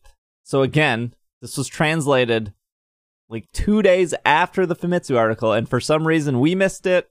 A bunch of other people missed it. So we're going to go through the bullet points right here. There's not a lot. We'll go through them fast. So this, for the format, just to lay it out, it is the same as US Gamer. Person asks Masuda and Omori a question. They answer. They ask another question. Same thing we did last week. We're not reading the questions or the answers. We're reading the key takeaways that were translated by the people I've listed. And then we can talk about all this. With the shift to the Switch, the amount of time needed to make graphics more beautiful and the animations more lively has increased. Another aspect is the fact that the Pokemon series has reached over 1,000 Pokemon, including form changes. I don't think anyone's debating that point. Because of this, apart from graphics, balancing for the new Pokemon with new abilities has become very hard. This is the reason behind the decision at the time, and they have judged, Game Freak, have judged that it will be hard for all Pokemon to appear even in titles going forward. This decision had to be made sooner than later, Masuda said. Even in Sun and Moon, bringing in every Pokemon was something barely manageable. With Pokemon Sword and Shield, they needed to redo models. They need to redo the models. They made that decision. This is an editor note. They did not specify how many models needed to be redone or what was needed to be done there. Omori says, despite this, the wild areas and the story will have quite a bit of content to make up for it. Regarding whether Pokemon will be added in future updates, they said this is currently uncertain. They wouldn't answer that. Not in Pokemon Sword and Shield. Game Freak plans on making those Pokemon shine in future titles going forward via Pokemon Home. We've talked about this before. They've said Pokemon Home is more than Pokemon Bank. So, again, they've brought this up. Game Freak has said they do not want players past Pokemon to feel worthless. Inspecting the option of reusing Pokemon, receiving new graphics through Sword and Shield titles going forward. With the inclusion of gimmicks like Mega Evolution and Dynamax that affects all Pokemon, this would mean that even more graphical productions and balancing, so making it happen would be hard. It's not about adding more Pokemon in as they receive graphical updates, but rather a change towards bringing in Pokemon from Pokemon Home that fits the game. The reason behind the name Pokemon Home is it's a place that Pokemon return to. Bringing Pokemon out to games going forward is like the Pokemon being on a trip. It's just them telling you a Pokemon, take it for what it's worth. Masuda has said the concept of bringing Pokemon out to even spin-off titles from Pokemon Home is in mind, and this will be considered in the future as well. And it is unclear if Dynamax needs a whole different model. So a bunch of sites have reported on this. Again, this article was 2 days after E3, just recently translated. I do trust Joe's translation with things, as that is literally what he does to make sure his website is the most accurate. I'm not saying Cerebi is perfect. I actually don't know if Joe thinks Cerebi is perfect, but I have found some errors on Cerebi. But I think after reading this, if people were still mad, okay, so I feel like I could be wrong, but I feel like if it's been a month later, you're still mad about the national decks, and you one of the reasons you are mad is because Game Freak is lazy. Why didn't they just copy and paste these models from X and Y into Sun and Moon? They copy and paste them into Let's Go. They added fancy lighting. They're copying and pasting them here. And then this news comes out that these models are new and that they had to recreate them from scratch. I don't think that suddenly makes that person feel better. I think they're still upset. It also doesn't convince them.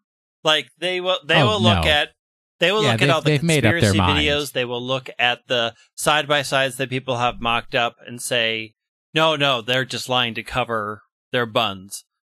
It is people who were willing to give them the benefit of the doubt still will. People who aren't willing to give them the benefit of the doubt still won't. Like, this doesn't change anything. It's just their official statement. And it's been the official statement for a long time. And people will choose to believe it or not. But I don't think it will shift a single person from one side to the other if they weren't already in the middle. The only thing we have to go on is Game Freak is either lying or they're not. You either believe them or you don't. There are developers, there are game people who have worked on games, and some say that this is completely plausible. Some people say that it's not, and they're just being lazy, right? Like, yep. We don't know. The only people that know are the people that are working on the game. If, they did decide to copy and paste it and, they saw rumblings, a day or two after E3 and during this interview, they decided to say this. I mean, it obviously didn't make the situation any better. This article and translation went really under the radar for a month. Whether, people saw it a month ago and didn't see it as credible, I don't. People have talked about there was much like this bullet point. It's all new animation and it's more intensive.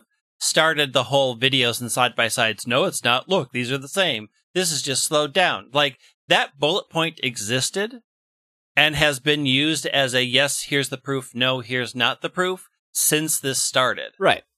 Like this is the article that covers it all. Like here's the bullet points of everything that people have been asking about, but to say these points were not a part of the conversation, I don't think is true.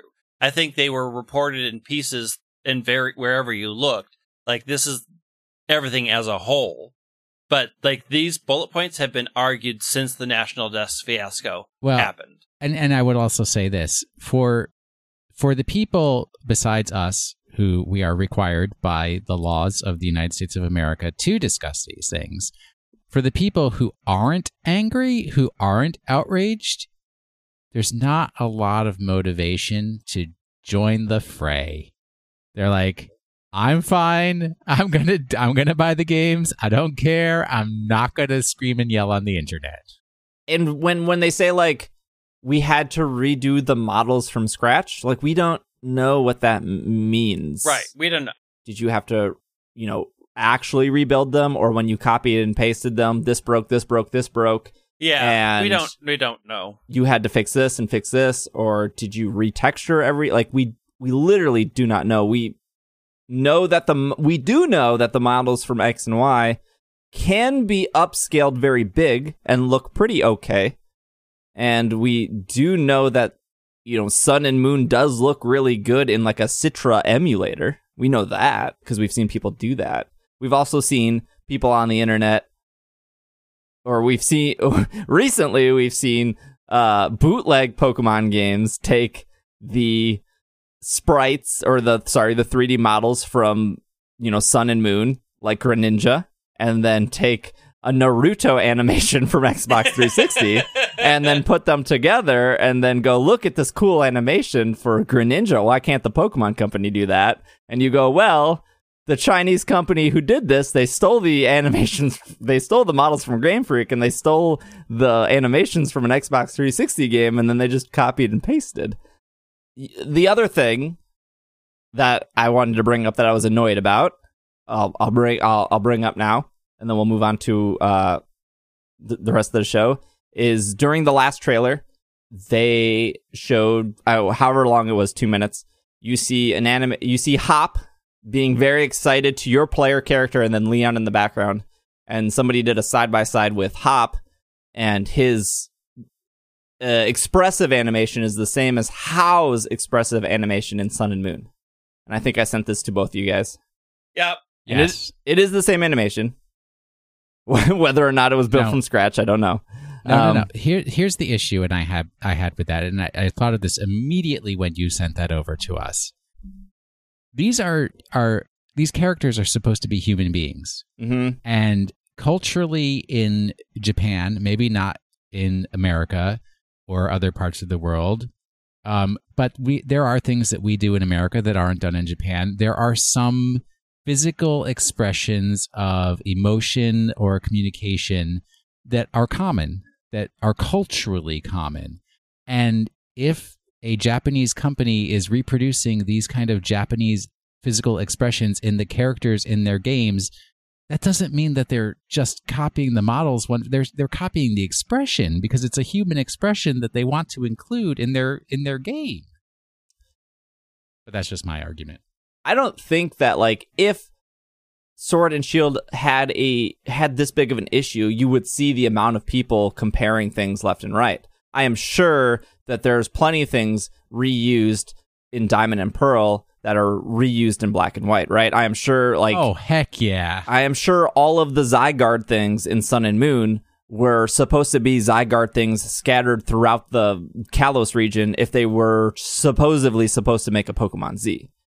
I have no problem with Game Freak having a library of expressions that they drop onto characters. I don't think anyone has a problem with that, right? Like, it's just like The Sims. This is the Sim being sad. This is the Sim being happy. This is the Sim needing to go to the bathroom, and you can drag and drop those onto models, and then they do those animations. That is probably how that is in a lot of games. I don't think that every character in Red Dead has unique animations. I think there are library animations, and then in Red Dead Redemption, these characters have these animations, these characters have these animations. That is not my problem. My problem is the fact that Hop, very close to How, is a critical character in that game. It is a rival character, and it bothers me that the character that is supposed to share this journey with you has the same expressions that we've seen so far to a past rival character, and that is what really annoys me. You don't see Misty walking the same way as Cynthia. You don't see Volkner animated the same way that you see Wulfric. If that animation was on an NPC or literally any other non-important character in the game, I don't think I would have cared. But the fact that the same animation that How uses is on Hop is actually really frustrating to me. So this for me, comes across as two things. One, you never played an Atari 2600. I think that's a bad argument because video games have changed dramatically since then. Exactly. But lower your expectations, dude. Two, it's a story component. And I mean, maybe they're just not good storytellers. Aren't you the one who complains about the story? I am. Pokemon games I am. X and Y is the worst story. They hired the same actor to play that role again. Bad choice, director. Again, Sorry, Robert De Niro. I know they have a whole library of animations. I don't have a problem with that. I don't want to see Hop as the same character as How. But just like how many? Wait. How many expressions have we seen? I've only seen the one comparison of one expression. Have you seen more than that? When we've seen Leon, Leon has done the way Leon moves, the way Chairman Rose has moved is nothing like any other characters. We're talking Hop. We're talking Hop and How. Have we seen anything other than that one expression? Yeah, we've seen Hop in other trailers, but I think he was doing the same thing. I think he was just standing still. Okay, so you don't know. That's true. The thing, what I'm saying is that expression of him bouncing up and down with his hands like that, just imagine that he's going with his thumb and his forefinger and saying, okay, right? To indicate okay. That is a common American expression that we do. We hold our hand and in the thumb and forefinger with our fingers up and we say, okay. What if this is a common expression in Japan to say excitement? That when a child in Japan is excited, they jump up and down with their hands like that. You would expect multiple characters to do that because that's just a cultural expression. So we don't know at this point if they're going to be exactly the same in every expression that they do, or they're just reusing this one expression of excitement because culturally in Japan, this is how children express excitement. They hold their hands out and they jump up and down like that. I mean, it's the same thing to me as saying, like, in America, crossing your arms shows disrespect or that you're turned off. And if you see multiple characters who express themselves body language that way, then they're reusing animation. It's the same characterizations. I think animation across the board reuse cultural signifiers to quickly express emotion. And we speak mainly through body language. So using a very common body language for whatever they're expressing there is gonna happen. That doesn't say anything about Hop's character other than they're using an exaggerated arm movement to show that he's agitated or excited. We don't know if he's agitated. We don't know if he's excited. We don't know what's happening. But it's the same thing that is a common large body movement that a lot of humans make that we will read very easily as excited, angry, annoyed, depending on what's happening in the scene. To me, that doesn't mean anything. I don't know what Hop's character is. All I know is at one point he's super excited about something or super angry about something, is making big motions about it. Jumping up and down. Big deal. I'll even put it in a different way to sort of make the cultural context hopefully a little clearer. In the Middle East, if you show the bottom of your foot to somebody, as in, in America, we frequently sit and cross our legs with the bottom of our feet pointing towards people. If you point the bottom of your foot towards somebody, you are offending them. You are intentionally, it's almost like saying a curse word to them. So if we were playing a video game that was made in the Middle East and we had two different characters and for some reason they sit down and they show their bottom of their feet to somebody, we'd say, boy, why are they just reusing that bottom of the feet thing? And somebody in the Middle East is like saying, oh, well, that's obviously how you say that you're trying to offend somebody. It's just a very clear cultural way that we communicate that. Torino and Calum/Serena do not do the same animations at all. The point being is these are, again, going back to gym leaders, Brock does not act the same way as Koga.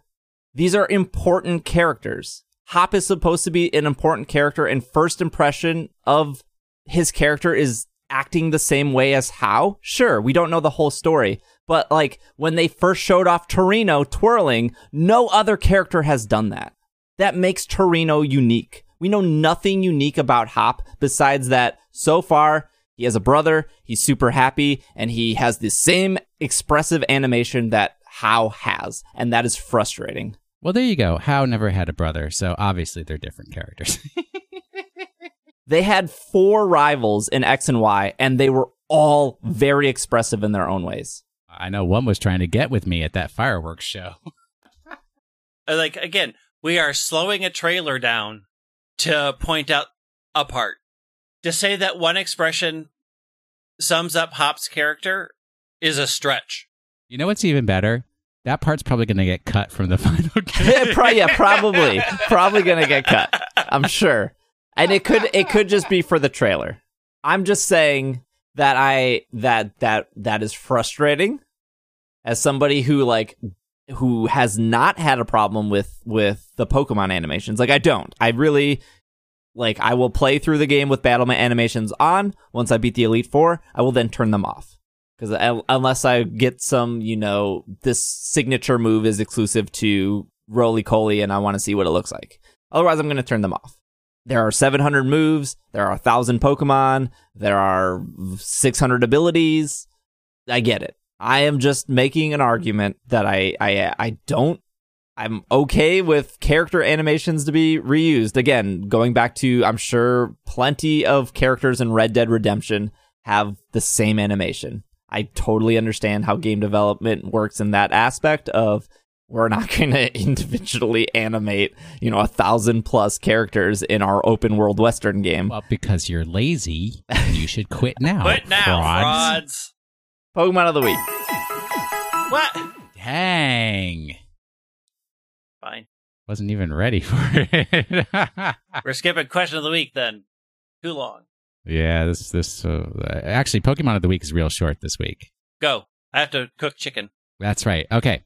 For the folks who didn't listen because I wasn't on last week, it was electric. Pay attention better next time. And this time, take notes, pad and pen out. And I'm not going to slow down my talking because I just did it as a series of statements here. Its evolutionary line has a unique type combination. For one of its types, this Pokemon has the lowest base attack and defense. For its other type, it is tied for having the lowest base defense. The Pokemon before it in the Pokédex can only exist if its attack and defense are equal when it evolves. The Pokemon after it in the Pokédex, just like this week's Pokemon, evolves at level 30 with no other requirements. That Pokemon's evolution does require an item and other factors to evolve, while this week's Pokemon's evolution has no subsequent evolutions yet. It is the only non-water type Pokemon to have hydration as a hidden ability. Even though this Pokemon was introduced in Johto, it could never be found as a random encounter until Sinnoh. There is a particular move that it can only learn by breeding. If this move is used in a contest spectacular combination, and then followed by an one-hit KO move, the one-hit KO move will give 3 extra appeal points. In Poke Park Wii Pikachu's Adventure, these Pokemon are in the Iceberg Zone. They enjoy taking pictures and playing skill games. There's your Pokemon of the week.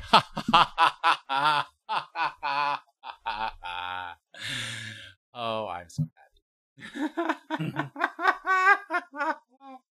If you haven't already, you can follow us on Twitter at Pokemon Podcast. We have a subreddit. We're almost, I think, up to 800 people now. We're getting like 50, 60 people a week. So if you haven't, reddit.com/r/super effective.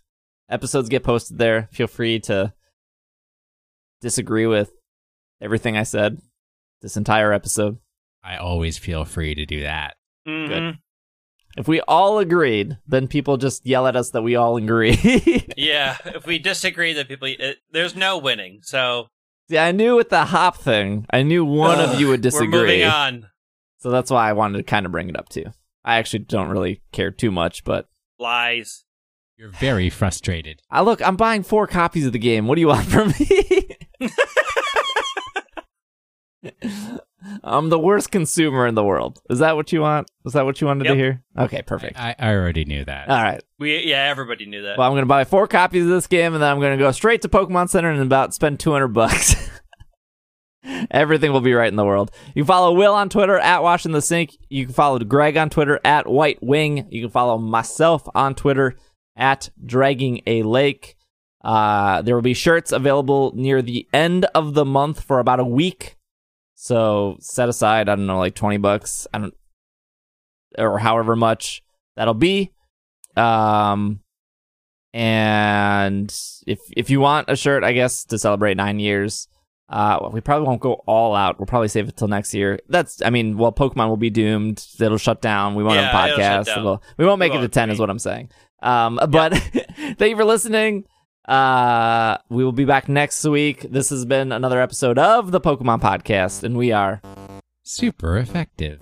Super celebrate good times. Come on.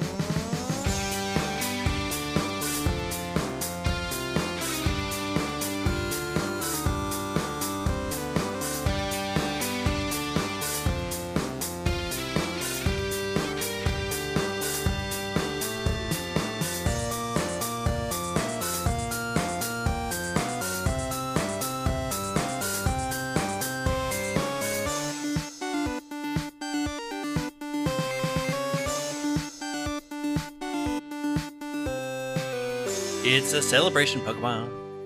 Oh, I got it. You're Really? a throwback. Wow. Like every podcast on the internet, we are funded by Patreon. This is a shout out to all the supporters at the producer tier on Patreon. A huge thank you to Alex, Anthony, Catherine, Matthew, Jeffrey, Kevin, and Cygnus. If you would like to join our community and support the podcast, you can head over to isc.cash for more information.